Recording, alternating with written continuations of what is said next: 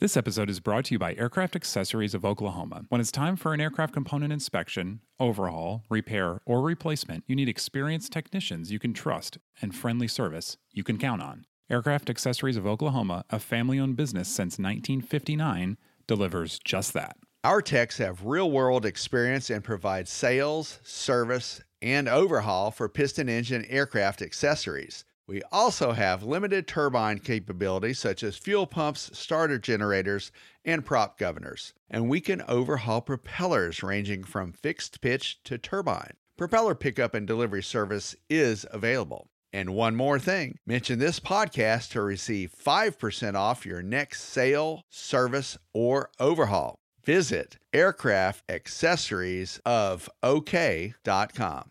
This podcast is sponsored by Genesis Aerosystems, a Moog company and leading provider of autopilots for rotor and fixed-wing aircraft. The Genesis S-Tech 5000 is the latest digital autopilot, providing increased safety plus decreased pilot workload. It's being certified for Part 23 and Part 25 retrofit aircraft, such as high-performance turboprop and turbine jet aircraft. To learn more about the S-Tech 5000, visit genesis-aerosystems.com.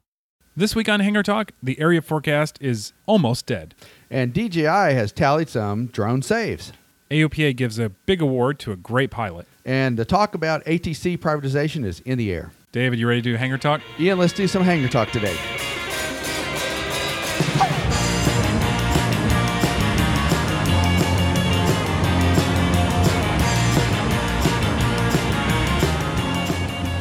Welcome to Hangar Talk. I'm Ian Twombly. And I'm David Toulis. Let's get right down to the fact that people can email us, Ian. Yes, I want to talk about that. Remind them that they can email us at hangartalk@aopa.org. Yeah, and obviously we know folks are listening, and we know you're out there, but the funny thing about podcasts is we don't get to interact with you directly like we do through the web and print and stuff like that. So let us know, hangartalk@aopa.org. Email us, tell us what you think, what you want to hear, what you want to hear less of, maybe. Yeah, and we try to have some newsy guests, and I think we've hit some highlights on their guests, but there might be other guests potentially out there. Yeah, so today, guests, we're going to continue on with this destination theme that we're doing in all of March. You saw it in the magazine, you've seen it online. This will be our fourth podcast about it, and we've got a couple of great guys from the state of North Carolina Division of Aviation. I would like to hear more about that because there's so many good places to fly, especially along the coast and Ocracoke Island, which is one of our destinations. Yeah. And beautiful area. And, of course, the birthplace of flight. Yeah, absolutely. So they've got a lot of cool stuff there. And so it's Tom and Jimmy from that office. They'll be on a little later. Julie Walker will be talking to them. She made that trip down to Ocracoke. Awesome. And so stay tuned for them. But first, we want to talk about some of those headlines that just came up. We're going to start with DJI. And for all of those folks who are new to the unmanned world, we're talking about drones now. That's right. DJI is one of the largest drone manufacturers in the world of unmanned aviation. And they have a story that Jim Moore just read about last week. They have saved at least 59 lives by drones. You want to know how they figured that out? Yeah. Ian? What I mean, is it like the drone comes down and plunks you out of the car or something? Well, based on media reports published in various countries, there have been at least 18 incidents dating back through 2013 where other folks have gone on to help people out after the drones have spotted people that were surrounded by floodwaters, that kind of thing. Huh. Yeah, and especially a lot of folks in China, they had a terrible earthquake there a couple of years ago as well. Yeah. And don't forget, drones have been around for a little while now. Although they're extremely popular on the retailer shelves in the last 2 Christmases, I'd say. Yeah. Crews used a drone to locate a lost film crew who are lost in the woods. There's irony right there. It's It is. You use the video drone to go find the video That's crew right. because they can't find themselves They out. were lost in the country of Turkey. And then in February, a pair of kayakers were stranded in South Carolina. They were located by firefighters deploying a drone. Huh. So that's an amazing. interesting use. And they use interesting. They use thermal imaging on that. Wow. That's pretty cool. We've talked about this a little bit. In fact, just a couple weeks ago about this idea of are drones going to replace manned flight, and we think it's a complement. So you could see where they send the thing up to go look for folks, and then they come plunk them out with the helicopter. Yeah. You know? So they use the drones sort of as like the Civil Air Patrol uses some of their technology to find people. Yeah. And then they call in the ground troops or the helicopter troops to pluck them out. Yeah, that's cool. Now, we've used drones a little bit here for some photography and Right. videography, but you're starting to get into it more. You just came back from a seminar. I did. I came back from the basically the first ever drone journalism workshop. It was at the University of Georgia, the Grady School of Journalism, and there were 60 pilots there. And Ian, I must tell you, it's been a long time since I've been in a room of 60 potentially excited pilots. Yeah. So these are folks that were interested in the drone technology. They have not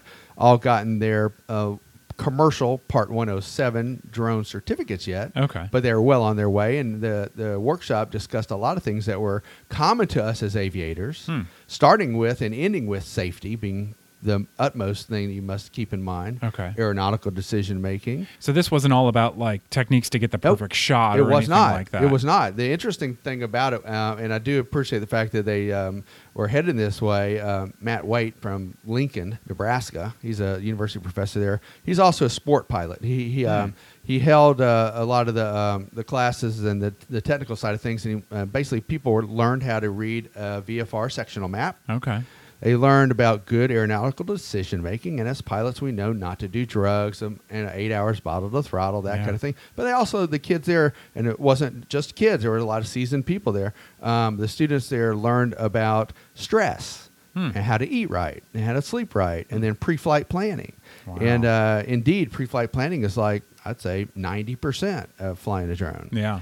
So there is a lot more to it than the nuts and bolts of here's the controls, here are the blades, and away we go. Yeah. Now, did you guys talk about some of the equipment? I mean, DJI's, they're in the what people call the prosumer range, couple $1,000 basically. Yeah. More or less when you're talking a commercial use, expendable asset. But some of these that news gathering places are using, I mean, they're tens of thousands of dollars. Well, they could be. Yeah. And then, the sky's the limit. I saw one advertised online for $25,000, which is mainly a big enough drone that would hoist a pretty darn nice camera. Yeah. In an interchangeable lens type situation. But that's mainly for more movies or high-end TV shows, that kind of thing. Yeah. Interestingly, CNN has a waiver where they could fly a very small drone over people. Okay. That's tethered. It's a tethered drone. Oh. It has blades that are enclosed on all sides, like a fan in your house. Remember back when we were little and we had those fans? The box fans, The yeah. box fans. Sure. So the blades are totally enclosed with that kind of technology. But interestingly, CNN says that they, because of ethical reasons and safety reasons, they have not deployed that, nor will they. Really? Yeah, they have. So the they went through the opportunity. work to go through Yeah. and get the waiver. Yeah. And I know there was a lot of press about that. Like, hey, CNN's on the forefront of They are. using drone for news gathering and everything else. Well, they actually have their own Air Force, and this is Wow. cool. Yeah, Gregory Agvent is the director of CNN AIR, their Air Force, and they do use drone technology and drone video to introduce some segments. It depends on where they are. They showed us a really cool one about the anniversary at Pearl Harbor that was all by drone, and they've gone out to other disasters in China. Earthquake coverage, things like that. But they're very particular about ethics, and we're talking about the right to privacy and also safety. Yeah. And I was very pleased, as a pilot, Yeah. I was very pleased to see that taking front center. So they're using it, but they're not flying over crowds yet. They are not. essentially. They are okay, not. But the tethered would allow them to do it. They're just It would. deciding not to. Yeah. That's correct. Huh. That's an That's interesting pretty decision yeah. from pretty high. And they don't use drones for every story. They Yeah. actually storyboard the stories. And for those of you who are not in our business, storyboarding is kind of like, getting the nuts and bolts and the outline of the story together. And then they have to prove amongst themselves, between the editors and the reporters, well, would the drone video angle, would that help? Yeah. And will it help? How will it help? So And- it's not just like a kitschy thing. where It's not an automatic given either. And he said that he's vetoed more uses than he has approved. Oh, wow. Yeah. Huh. So that was neat. Yeah, that's really interesting. That's what CNN is doing. And the National Press Photographers Association, which is an association that tries to keep journalists mindful of the law. But Mickey Osterreicher, who's their legal counsel, he had a nice presentation on the legalities of it and ethics, basically talking about right to privacy and the public's right to know. So that was good to know. And basically what they did, they set some good parameters for these 60 very excited people to live up to, and some high standards. And of course, I was called on several times to straighten out Matt when he was delivering some of the information that you and I have talked about even on the podcast. Yeah. He was referring to the AFD, and I said, "No, man, it's Not called the anymore. charge supplement." Yeah. But it was kind of funny. But I straightened him out on a few things, and they were very appreciative of having an actual pilot in the class. There's another pilot who was a former television helicopter pilot. Okay. And so, Wow. so he brought a lot there. And another gentleman was a former police department helicopter pilot. So we had several people that had good aviation experience. Yeah. But I'd say there were 2 or 3 pilots in there, and 57 that will soon be pilots. Part 107, Yeah. which is commercial drone pilots. Yeah. Wow. They're Very gonna have, cool. They're going to have 3 more those sessions around the country. And let's hope that they continue to keep safety at the forefront. Yeah. And learn about piloting and aviation. And, hey, let's grow the population. Why Yeah. not? That's cool, because I assumed when you're going to the seminar that it's like, oh, it's all about, how to get the right angle and payloads and what's the best tech out there. But no, it's really more of an application type of situation. What you'd get more at a flight school than It was a exactly. journalism It was like seminar. a ground school. Yeah. It was like a ground school. Huh, And in cool. fact, the way they presented it, it was a ground school of a lot of definitions and a lot of decision making, followed by some fun times flying robots. Yeah. So we actually did go out and fly them Awesome. on a field. We had about 2.5 hours to fly them over there at UGA in Athens, Georgia. It was a beautiful day. But one other thing that was interesting, because, the Part 107, if you're a commercial pilot, you're supposed to keep that drone within sight. Yeah. Right? Yeah, yeah. And so we were just on an intramural football field. Hmm. Okay. And then if you flew the drone, as far away as you could fly it Yeah. and still see it, they disappear pretty quick. Oh, I know. They're small. Yeah. Yeah. So as a pilot, when we're looking outside the windscreen and trying to gauge where other aircraft are converging on us or we're passing them, that kind of thing, you know how hard that is. Yeah. And those aircraft are big. Yeah. So these small, robotic aircraft, they're smaller. Yeah. And it makes it even harder to see Yeah, and I keep an never eye see on that. it. And Yeah. so it was really interesting to drive home the point. Well, hey, see and avoid technology, you need to keep an eye on that thing. It's like they should paint them all blaze orange or something. That's not a bad idea. Yeah. I like it. All right, cool. So moving on, we tease this just a little bit. AOPA, now for the second year in a row, and kind of the first year that we're going to continue this in perpetuity, I guess you could say, is we're awarding this Hoover Trophy. Yeah. As in R.A. Bob Hoover.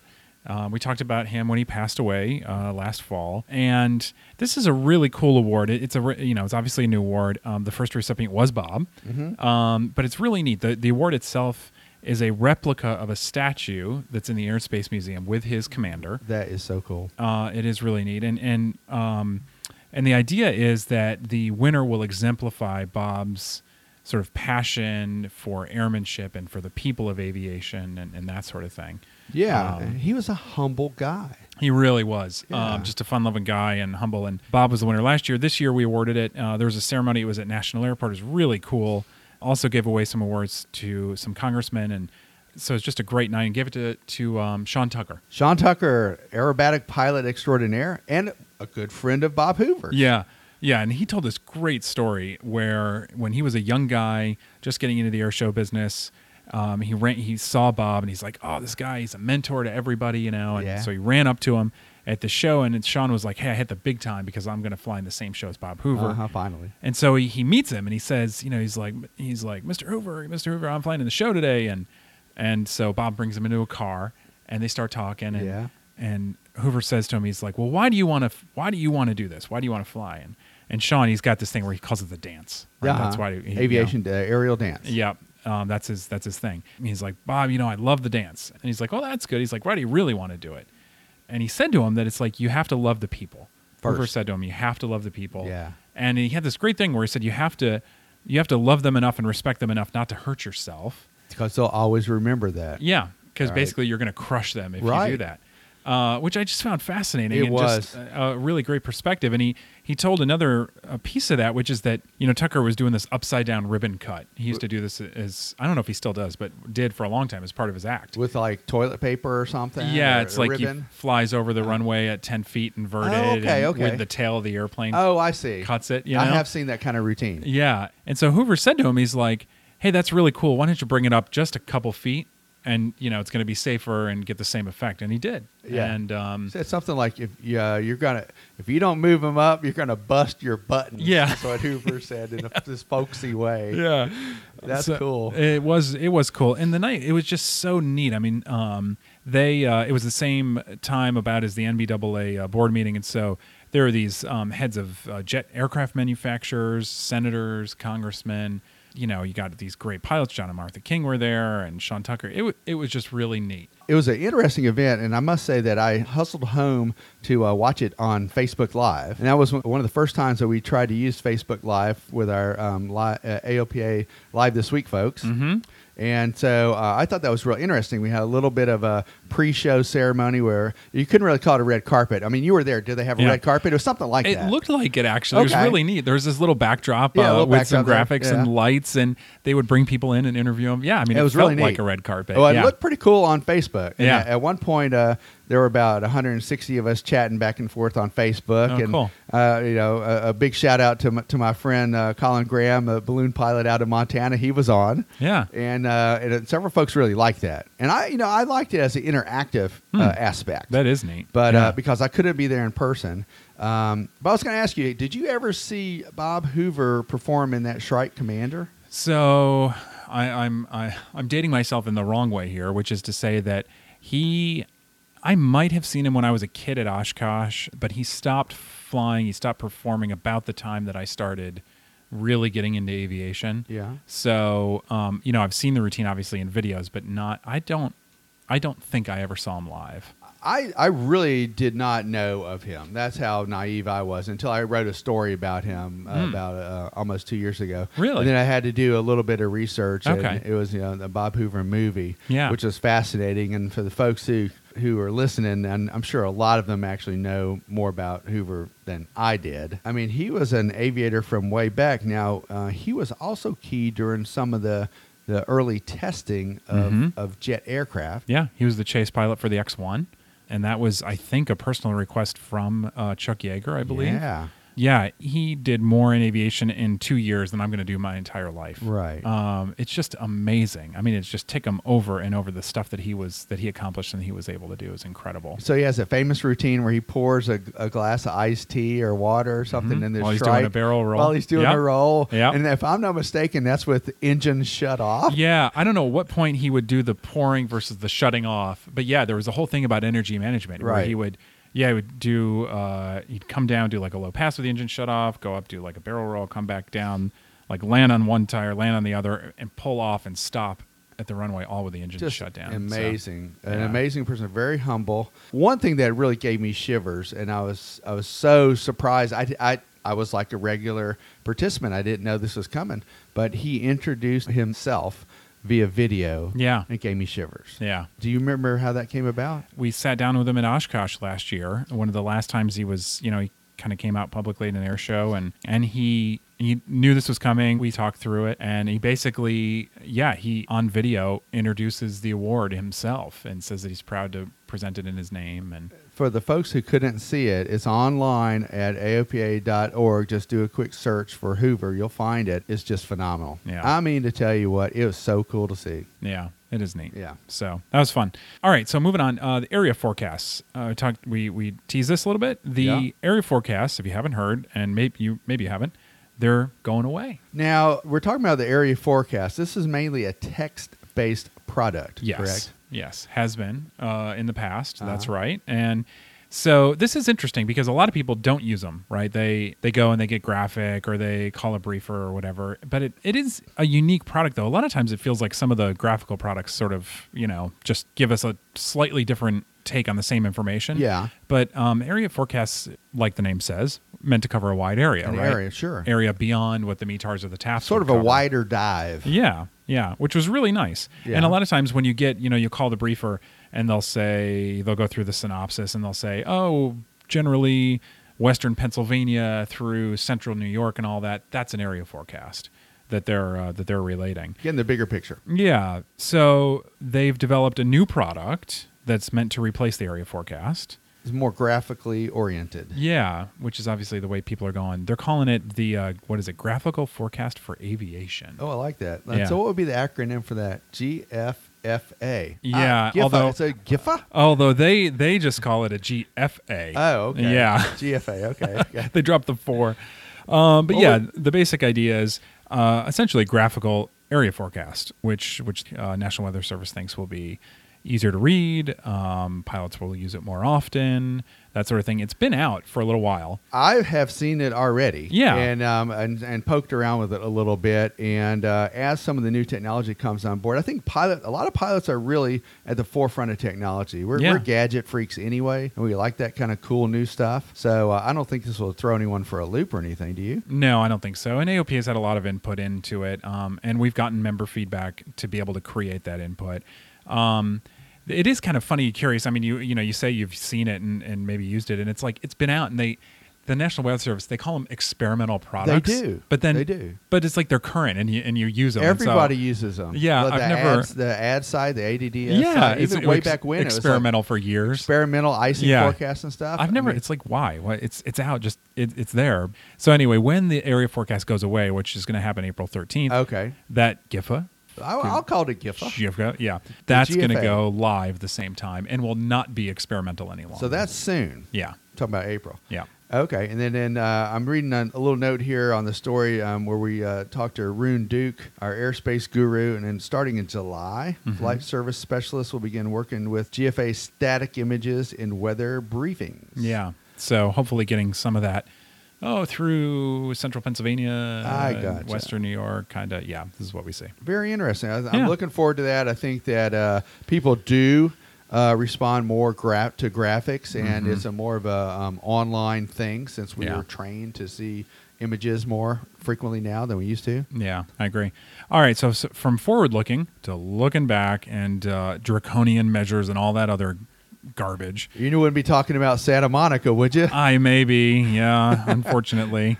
We got to talk about it again. Yeah, it's as the Santa Monica airport turns. We need to get music for that. Yeah.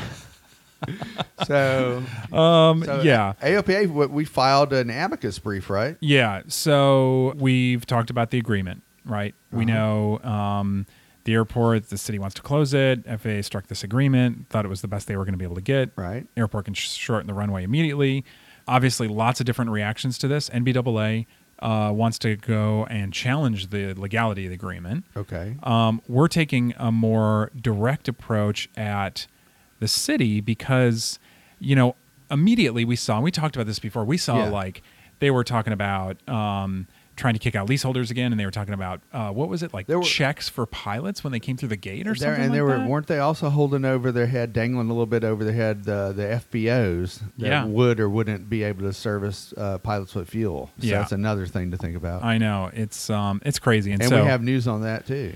Yeah, right. Just found out today, I guess, that American Flyers will be pulling out of there in the very near future. Yeah, which is sad to see. It is sad. I'm sure the city's thrilled. Well, they were competitive price-wise for fuel. Yeah, and that's something that pilots are. People think pilots have a lot of extra cash. Most of us are pretty cheap. I think so. Yeah, economical. I was a Mooney owner, and they had they were called cheap. I can't say the other word that goes with that. But that didn't look good today. But this the friend of the court brief. That was the action that we were talking about. So instead of targeting the entire agreement, we're focused specifically on this idea of making sure that the letter and the spirit of the agreement is followed. Okay. The FAA obviously is going to follow its part, I think, in terms of the airport's going to stay open. Legally open, right? But what we're concerned about is that what they're not going to really get into is making sure that the city in good faith operates the airport during that time. To live up to their agreements. Yeah. And so we want to make sure that whoever it is, that there's a third-party aspect of this, that this is definitely that there's a police. Someone's looking at it, overseeing it, and to make sure that it's open until 2028. Yes. As scheduled. And again, we talked about this a couple of podcasts ago. Our podcast listeners will remember the people in charge that are on the different boards out there and the folks that are elected. There'll be another election cycle. They might be they might not be there forever. Yep. There might be a change of heart. Yep. So this is not a done deal over and out. No, it's not at all. It's funny, actually, because Barry Schiff's going to be writing about this for the May column, and he started at Santa Monica, and he's got this great historical perspective on it back in the 50s. And he, even he, seeing this for now a couple of decades with the city and wanting to close the airport, basically, he says, well, where there's life, there's hope. Right. And that's always true. And so, this is just the latest in what we're going to be doing to try and preserve the airport, but it'll continue. And we're now, for those who have forgotten, $275 million in yearly economic impact and 1,500 local jobs. Yeah. That's pretty darn significant. It is. It really is. Yeah. So something else that we're going to be focusing on, this is going to be a big deal. Oh, yeah. As they say, this is a big deal. It's coming up. Yeah. ATC privatization. Now, this is not a new subject. No. I remember hearing about this even like a decade ago. Yeah, I know. And it's hard to keep track, isn't it? It's like, okay, are we talking about the really old type of ATC privatization or the new one or what? It's like so many different iterations of this that we've had to fight over the years. And a lot of moving pieces too. Yeah. So I can understand. I can understand some people thinking that there needs to be some changes in ATC. However, we have next gen stuff coming online. We got ADS-B coming online. The American airspace is the safest in the world right now. And, why change that? Yeah, what's the expression? If it ain't broke, right? Don't be fixing that. Yeah.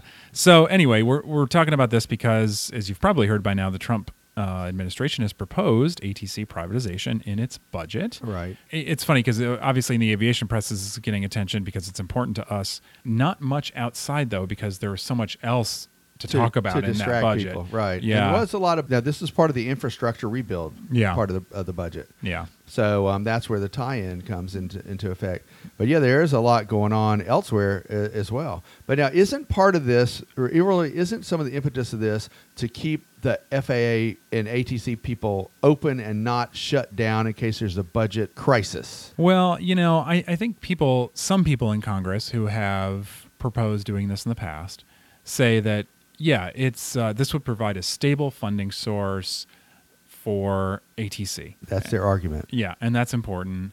I don't know.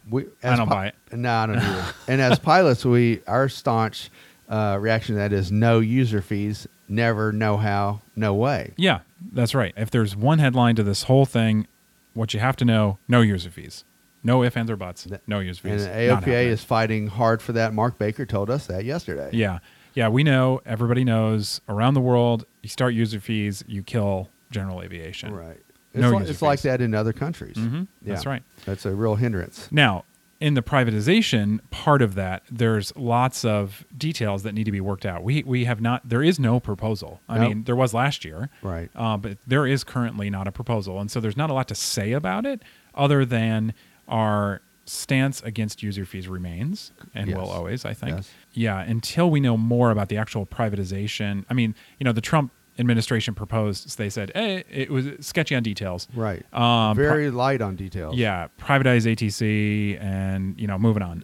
But privatize it and make it its own entity and then run it as a separate organization. But then the question would be, where does the money come from to fund that? Yeah, they didn't address it at all. Right. I think that's a big problem. I think we're going to have there'll be some folks on the Hill that will not stand for that. Yeah, I agree. And so we'll see, I think, the actual proposal, the details, probably in a couple weeks. Yeah. From the House committee. And then we'll get to start talking about, okay, what are these details? What is it that we like about the next reauthorization bill? What is it that we're just sort of okay with? What do we hate? And we don't know yet. Good point. And now the way that the airspace control is funded now, is it largely from I'm not trying to put you on the spot, but isn't it largely from like fuel taxes and airline fees and passenger fees? Yeah. The FAA, it's I don't think people realize how little of, okay, so let's say you're Joe Smith and you're in Kansas and you never fly in the airlines. Right. I don't think people realize how little of the FAA is funded by Joe Smith in Kansas who never flies on the airlines or never buys aviation fuel or anything else. Most of the FAA is funded through well, essentially a use tax. You know, I mean, it's we as don't a call it- passenger on a commercial airline, like Yeah. Southwest or American Air or Delta, something like that. Yeah, and through fuel taxes Right. and those other things. Just like, you know, a fair amount of the road system, although a much higher proportion is general funded, but some of the road system funded by from- gasoline tax, right? And also from maybe long haul truckers, that kind of thing. Yeah. So not unlike that. Okay. So share the road, share the airspace, that kind of thing. Some Yeah. parallels there. that's right. Yeah, so we'll be talking about that a lot in the future because we'll know the details. And The we'll tip start of to be the able to get into iceberg, it. but we wanted our podcast listeners to get in on the ground floor of that. Yeah. So just remember, no user fees. That's all you got to remember. That's right. All right, David. Let's talk about our guests. Let's bring them on. Couple of guys from the aviation department in North Carolina. Have you? We're going to talk about Outer Banks. Have you gotten to fly down there at all yet? I have not flown the Outer Banks. Okay. I believe you have. Yeah, a little bit. You know, when you live in this area, and you will shortly because it's Yeah. so close. Yeah. The Outer Banks are a great GA story. Yeah. We live in Frederick, Maryland, right? Mm-hmm. North of D.C. Getting around Washington, D.C. is a nightmare, traffic-wise, when you're driving, right? Uh-huh. And then the Outer Banks, basically, depending on where you go, has one road. Oh, that's right. Well, one way in, one way out on Yeah. Ocracoke and Naxat. Yeah. I will say that I have flown on the coast. Yeah. When I was in my photojournalism days, I Oh, was wow. with a general aviation pilot, but I was a photographer. Oh, cool. So yeah, after a hurricane, definitely. Okay, I've so been yeah. up there, and and you're right, it's very desolate. yeah, it really it's hard is. to get around. It is. And so there are like horror stories. You talk to people around here and they're like, yeah, I mean, I sort of like the Outer Banks, but literally, I mean, it'll take them for what should be like a 4-hour drive. It'll take them 8 hours to Yeah. get there because the traffic is so bad. Okay. And so people avoid it because they're like, it's not worth it. The flight from here, Mhm. hour and a half, You hour are 45 kidding me. minutes. Yeah. That's and close. so it makes it entirely changes the experience. So this is a real hotbed of activity for general aviation. Yeah, and the islands have runways up and down, Uh-huh. dotting the islands. They've got some of them have great service. Some of them are like practically right on the beach. Yeah. Some of them, like at first flight, are connected to great monuments. And so that's just the Outer Banks. North Carolina is a great airport system, but it is a really cool destination. And the islands themselves are beautiful. The scenery is Yes. beautiful, and I've Yeah. seen wild horses Yeah, out there. Yeah. yeah. So it is. You know, it is even fun. after hurricanes, the wild horses came right back. Oh my gosh, really? Yeah. Could you imagine? Well, freak 'em out. Where else would Yeah. they go? Yeah, right. Yeah. So anyway, so like we talked about in the beginning, Julie's going to be talking to these guys about kind of what the airport system's like, what's available to pilots, and kind of the history of a little bit about how it came about. So, And probably a little bit more laid back in the South. They're going to give us some tips, hopefully. Mhm. I hope they talk about some cool places to eat. yeah, that's definitely that's a given.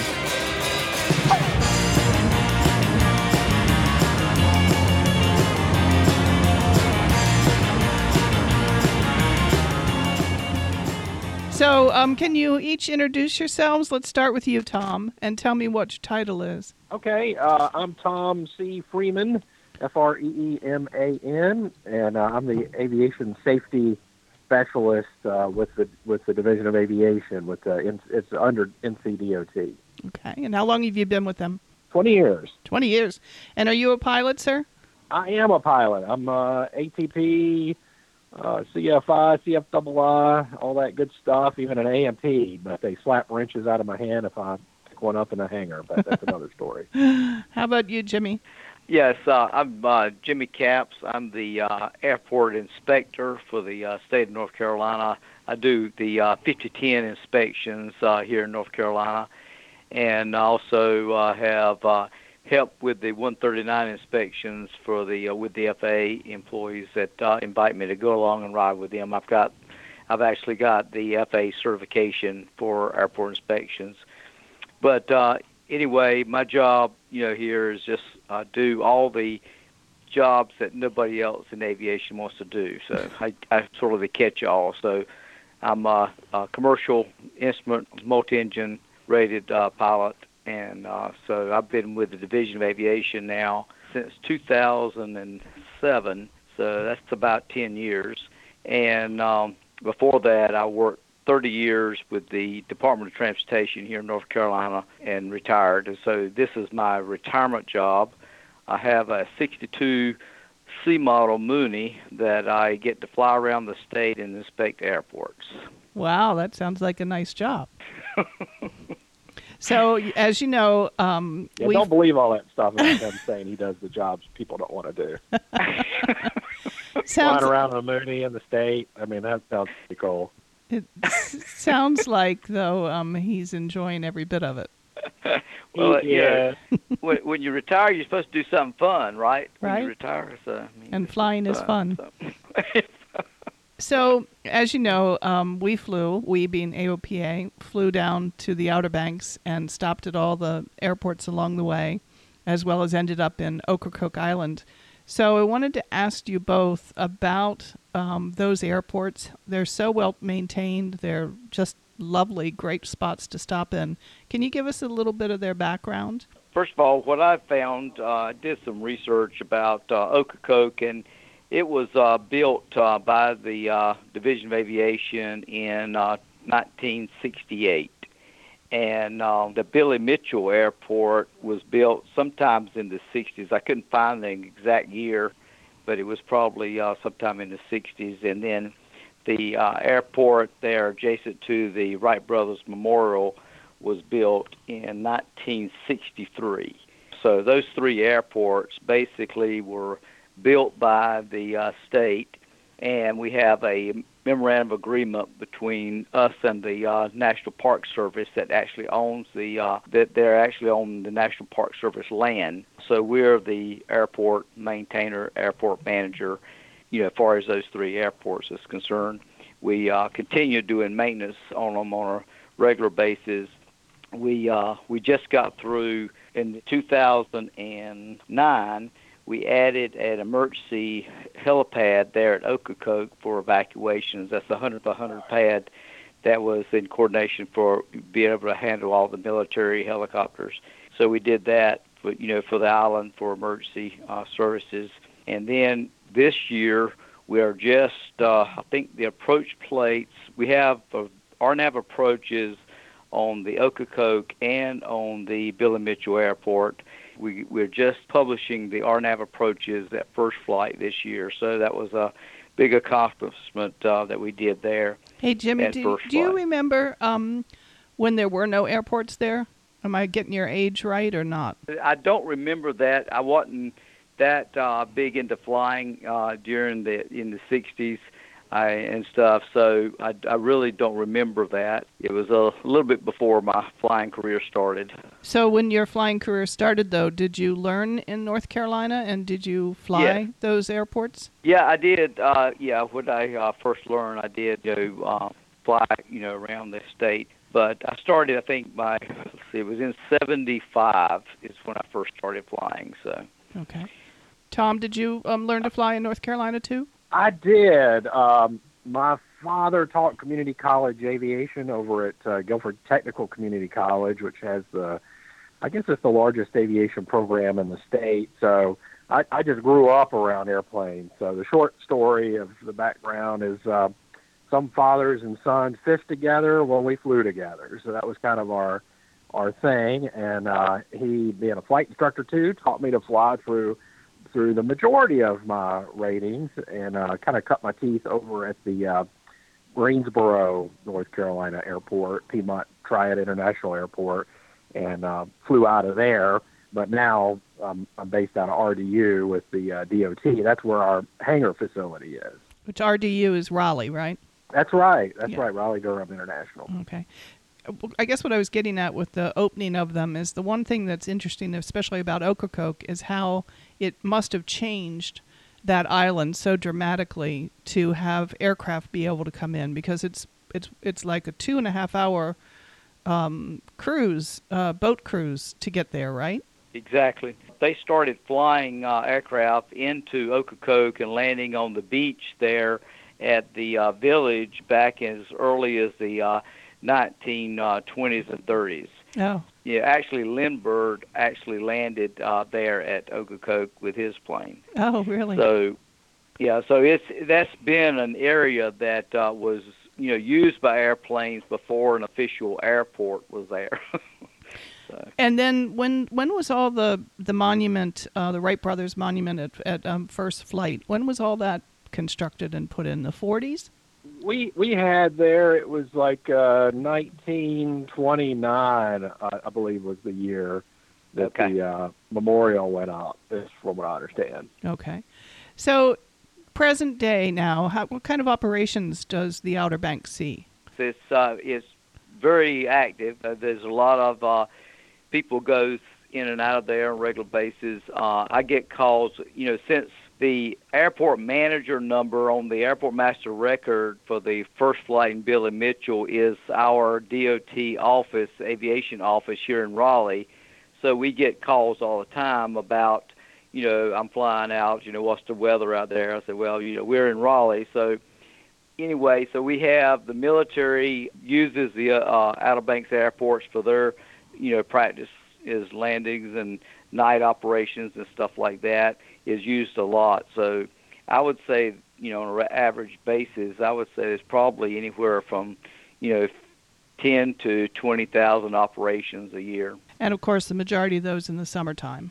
Yeah, and you got to understand, North Carolina weather in December can be 80 degrees as well. So, if you don't like the weather today in North Carolina, just wait till tomorrow, it'll change. So it can be some pretty nice days. We had 70 degree, 80 degree weather here last week, and so I mean it's just especially at the beach, it can dramatically change from week to week. So. Well, when we talked earlier, you both said you had some flying stories about that area. Who wants to go first? Well, mine's probably a little bit related to just our last topic there. If that's okay, Jimmy, I'll jump in. Yeah, go ahead. So early in my career, we would fly the state's Cessna Conquest into the airports, which, mind you, there are 3,000-foot strips. The good news for that kind of flying is you definitely go in and out light, but there's no real obstacles except for the dunes. They're there. I don't think we do much of that anymore, but so we went down there on a trip during the season to Billy Mitchell Airport, and it was very hot. It was the summertime, so density altitude, was high, and we did manage to get in, but at that time there wasn't the facilities that we have today. Pretty much it was just the awning that was kind of over there. So we're trying to figure out a place for us to go. So it's 95 degrees and sweating, and there's a few mosquitoes out. So we got our ties and beating the mosquitoes off of us, and then they come and scoop us up and take us down to the ferry station, which is actually a DOT provided state service as well. So kudos to those guys. And so we sat in some nondescript room for a couple hours while the meeting was taking place. And so flash forward to today, it's just really awesome. One of myself and Jimmy's former employees, Phil Lanier, who is now running the Johnson County Airport just outside of Raleigh, JNX, he really went to school on doing that upgrading the airport facilities, and then that's when they closed it in. And did you squawk VFR, I believe, didn't you, Julie, to get into that facility? Yes. And then trying to think of the code is that what was on the outside of each one of them. So, yeah, it was easy, simple, and great, and like you said, very well maintained, and porta potties, which, everyone needs at those places too. That's not true. I guess Mitchell had porta potties, and a couple of the others had bathrooms in the facility. Is that right? Am I saying that? Do I have that right? The First Flight, was actually compliments of y'all. The ALPA actually built the pilot's lounge there at First Flight, and they've got bathrooms there, and also installed the AWAS there at First Flight. So, that was in 2003, for the celebration. So that was a great improvement. The other two buildings at Ocracoke and Billy Mitchell were actually built in 1968, and then, like Tom was saying, that building was just more or less a shelter, open shelter type building, type thing that was built there in '68, and then Phil Lanier, back in the early part of 2000, used some of state funds and stuff, and we actually enclosed and made those pallet lounges place there where we have a computer and of course the National Weather Service has put up the ASOS at Billy Mitchell. So out of the 3 airports, we've got weather at 2 of them. So that's really good, as far as that's concerned, and as far as the weather. And with all 3 of them now having instrument approaches, that's a vital, important part to have is the weather. Yeah. Yeah, we had tried to coordinate, installing some bathrooms, but with the environmental situation with the Park Service just didn't let us do that. So well, they were fine. Like I say, everything's so well maintained, and we're there at the end of a season really because it was the last weekend of October, and everything besides being quiet, everything was clean and nice and well taken care of. That our only comment was at the first flight, the AOPA shelter. You're right. I was here when we built that for you guys down there. And the only problem is we all noticed that we need to take maybe some newer literature down. Most of the literature that's down there is dated 2003. So we need to make another visit. Yeah, add some stuff in there. But did you notice the helicopter landing pad, Julie? Sure did, and actually one landed while we were there. I'm trying to remember what it was. It definitely was military. We had our fly-in at Cherry Point last year, or not Cherry Point, but at Beaufort last year. Yeah, Beaufort. North Tom Carolina. Was there. Oh, I'm sorry, Tom I missed you. Yeah. Great spot. And of course, we got a tour of Cherry Point, and then talked to the controllers there at Cherry Point. And I guess I hadn't really put it together, not very geographically, or I am geographically challenged. I didn't realize that Cherry Point was also right along that same area when you head into the Outer Banks. Oh yeah. Well, the cool thing about the helipad, that was something else that Phil spearheaded is, you have a natural disaster, a hurricane or whatever, the ferry or a boat or an airplane are the only ways to get off the island. There's no way to do it by car. So that's where the helipad came in, and he talked to a lot of the military, speaking of the military, about, how do we build this to the spec where you guys can use it. And in addition to commercial ops, what they're finding out is becoming very indispensable for emergency medical. So I would think out there. Yeah, especially Ocracoke. There's no hospital or anything there. Yeah, and then the other thing that we did there is, we actually added the LED lights there at the helipad, powered by the solar situation, because the runways out there at Billy Mitchell or Ocracoke doesn't have any lights. So that means that the, medevac people can come in at any time, 24 hours a day. So they don't have to be limited to just daylight hours. Right.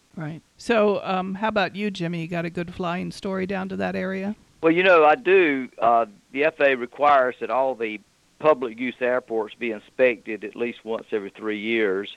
And I was down there doing the inspections, and rather than, since I have my Mooney, I can leave Raleigh and go inspect Ocracoke, Billy Mitchell, first flight, and be back home by 3 o'clock. So, rather than spending the night, days out there at the Outer Banks.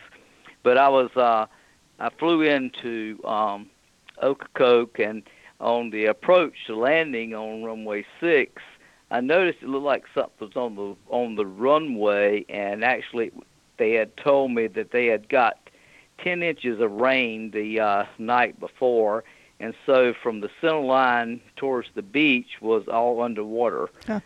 It was standing in water out there. Of course, I didn't have a problem landing on just half the runway, but that was sort of an interesting situation to go and see the water on the runway like that. Well, and it's so close, and I think that's what was Yeah. the other fascinating thing about flying there is you literally can land and, walk up and there you're at the beach. They're so close. Yeah, and of course one of the trips, my wife goes with me a lot of times helps me on these inspections, and one of the trips when we got through doing our inspections that day at Billy Mitchell, we just walked over and just hung out at the beach for a few hours before we came back. So Right.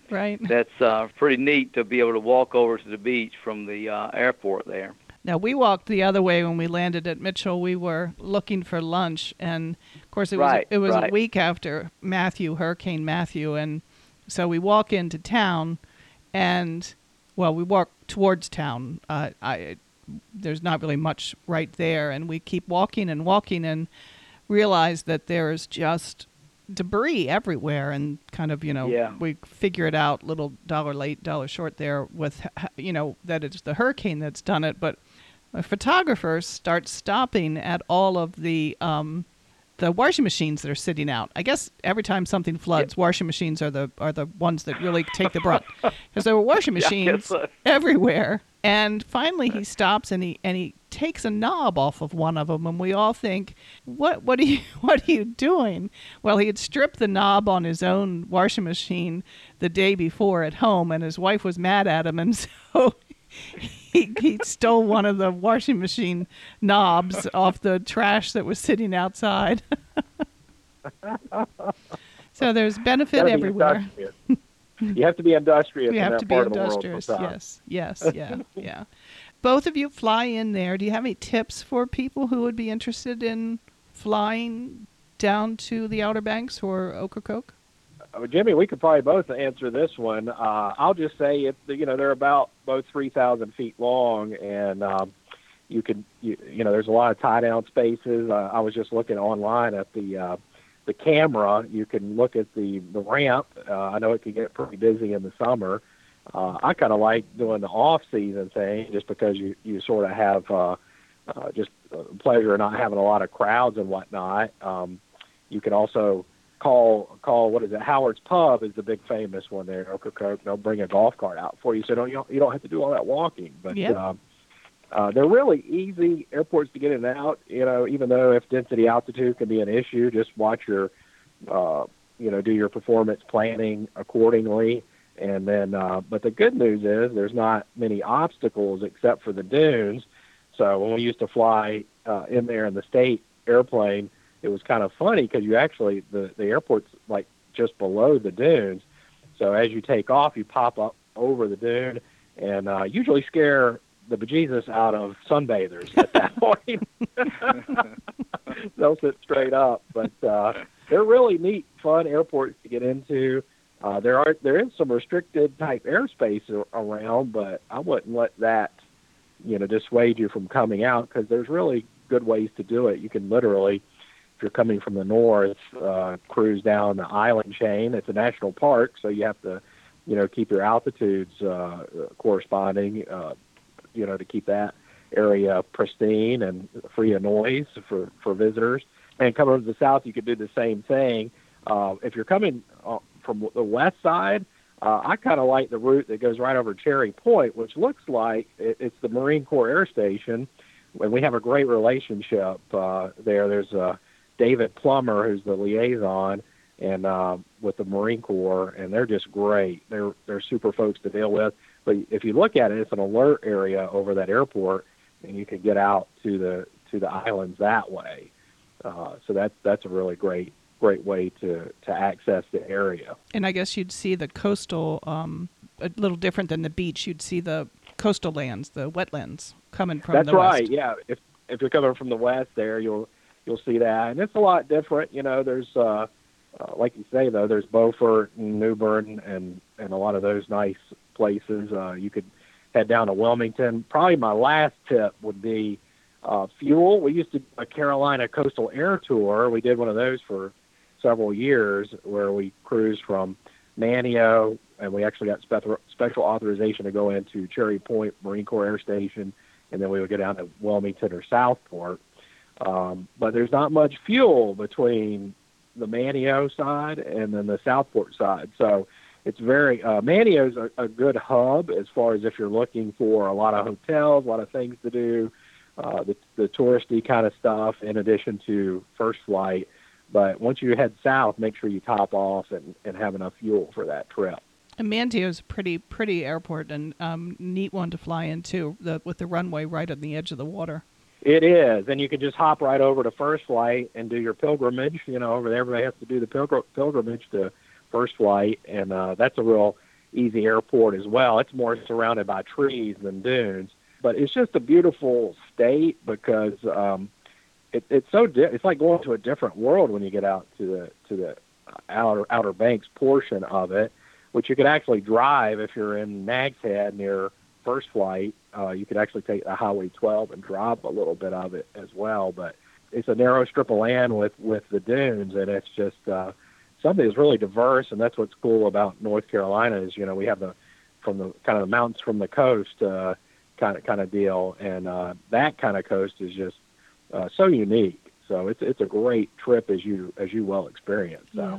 Jimmy, what do you have on that? Well, I've been in and out there a lot, flying in there, and Cherry Point, approach and is really good as far as that's concerned. Probably the most active restricted area is the 5314 up there south of Manteo, but that's where the F-15s do all their bombing runs and stuff like that. But even as long as you're in touch with Cherry Point Approach, talking to them or whatever, they've actually let me fly through there. I was going from actually Edenton, which is inland, and I had to get down over to Billy Mitchell, and so my thought was just to fly straight out to Manteo, fly down the Outer Banks and stuff to get to it.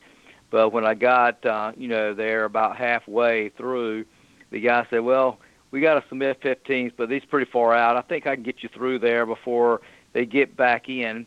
And here I'm going right through the middle of the bombing range, and I'm just wondering, okay, how far is he out and where is he at? It's like I'm a sitting duck. This guy's putting me out here in the middle of the restricted area. But it was no issue. But it does make you keep your eyes open. But like I say, those guys are really good working with you. But just like Tom was saying, that shouldn't be something that people or pilots just decide, is too confusing or too hard to get to, because it's well worth going down there and seeing the Outer Banks airports and spending some time vacationing or whatever down there. Yeah, we didn't see anyone else. So this is late October, as I said.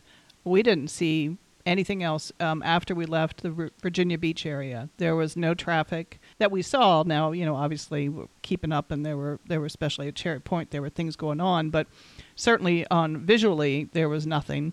And we stayed at the altitude, as you said, along the shore, and you see down in, and I made up that maybe there were giant fish down there, but you can just see everything from that. It's a beautiful flight. Yeah, it is a great flight. It takes a lot for those guys to keep that road clear. Any storms that comes along, they're usually having to work pretty hard to do that. But all of the agencies, Jimmy does a great job at coordinating with like the Park Service. David Halleck's the head guy, and they have a lot of lands and airports that they have control over.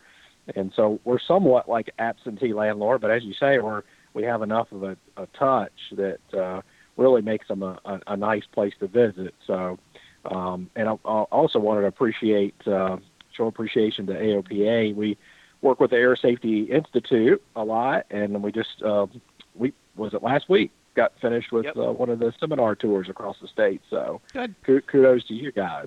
Good. Well, maybe we'll get to bring another fly-in to the North Carolina area, because they're certainly very successful and great fun. Yes, we really enjoyed that. It was a great time, and we were extremely happy that Beaufort got some visibility. That's another inland jumping off point that you can use. So, and the Marines are really great too. Like I said, Dave Plummer, the liaison with the Marine Corps, and they really do, like Jimmy's example, have a kind of a philosophy where if they're not utilizing the airspace, they open up with the civilians. And I have to say, because of all the military airspace in the state, you would think it would be a little more adversarial, but it's actually the opposite. The GA pilots are extremely supportive, almost like rock star status with the military, and we just help each other out, and that's kind of a beautiful thing. That's great. Well, thank you both. It was a pleasure to talk to you both, and hopefully we get to get down there again soon. I was just going to mention the Division of Aviation North Carolina has a booth at Building A at Sun and Fun coming up in a few weeks, so just let everybody know to come visit our booth there at Building A. Okay. That we'll have stuff passing out, and we answer any questions about flying at Outer Banks. No problem at all. Perfect. All righty. I will let everybody know. Thank you so much. Thank you. Thanks, Julie. Thanks, guys. Nice to talk to you.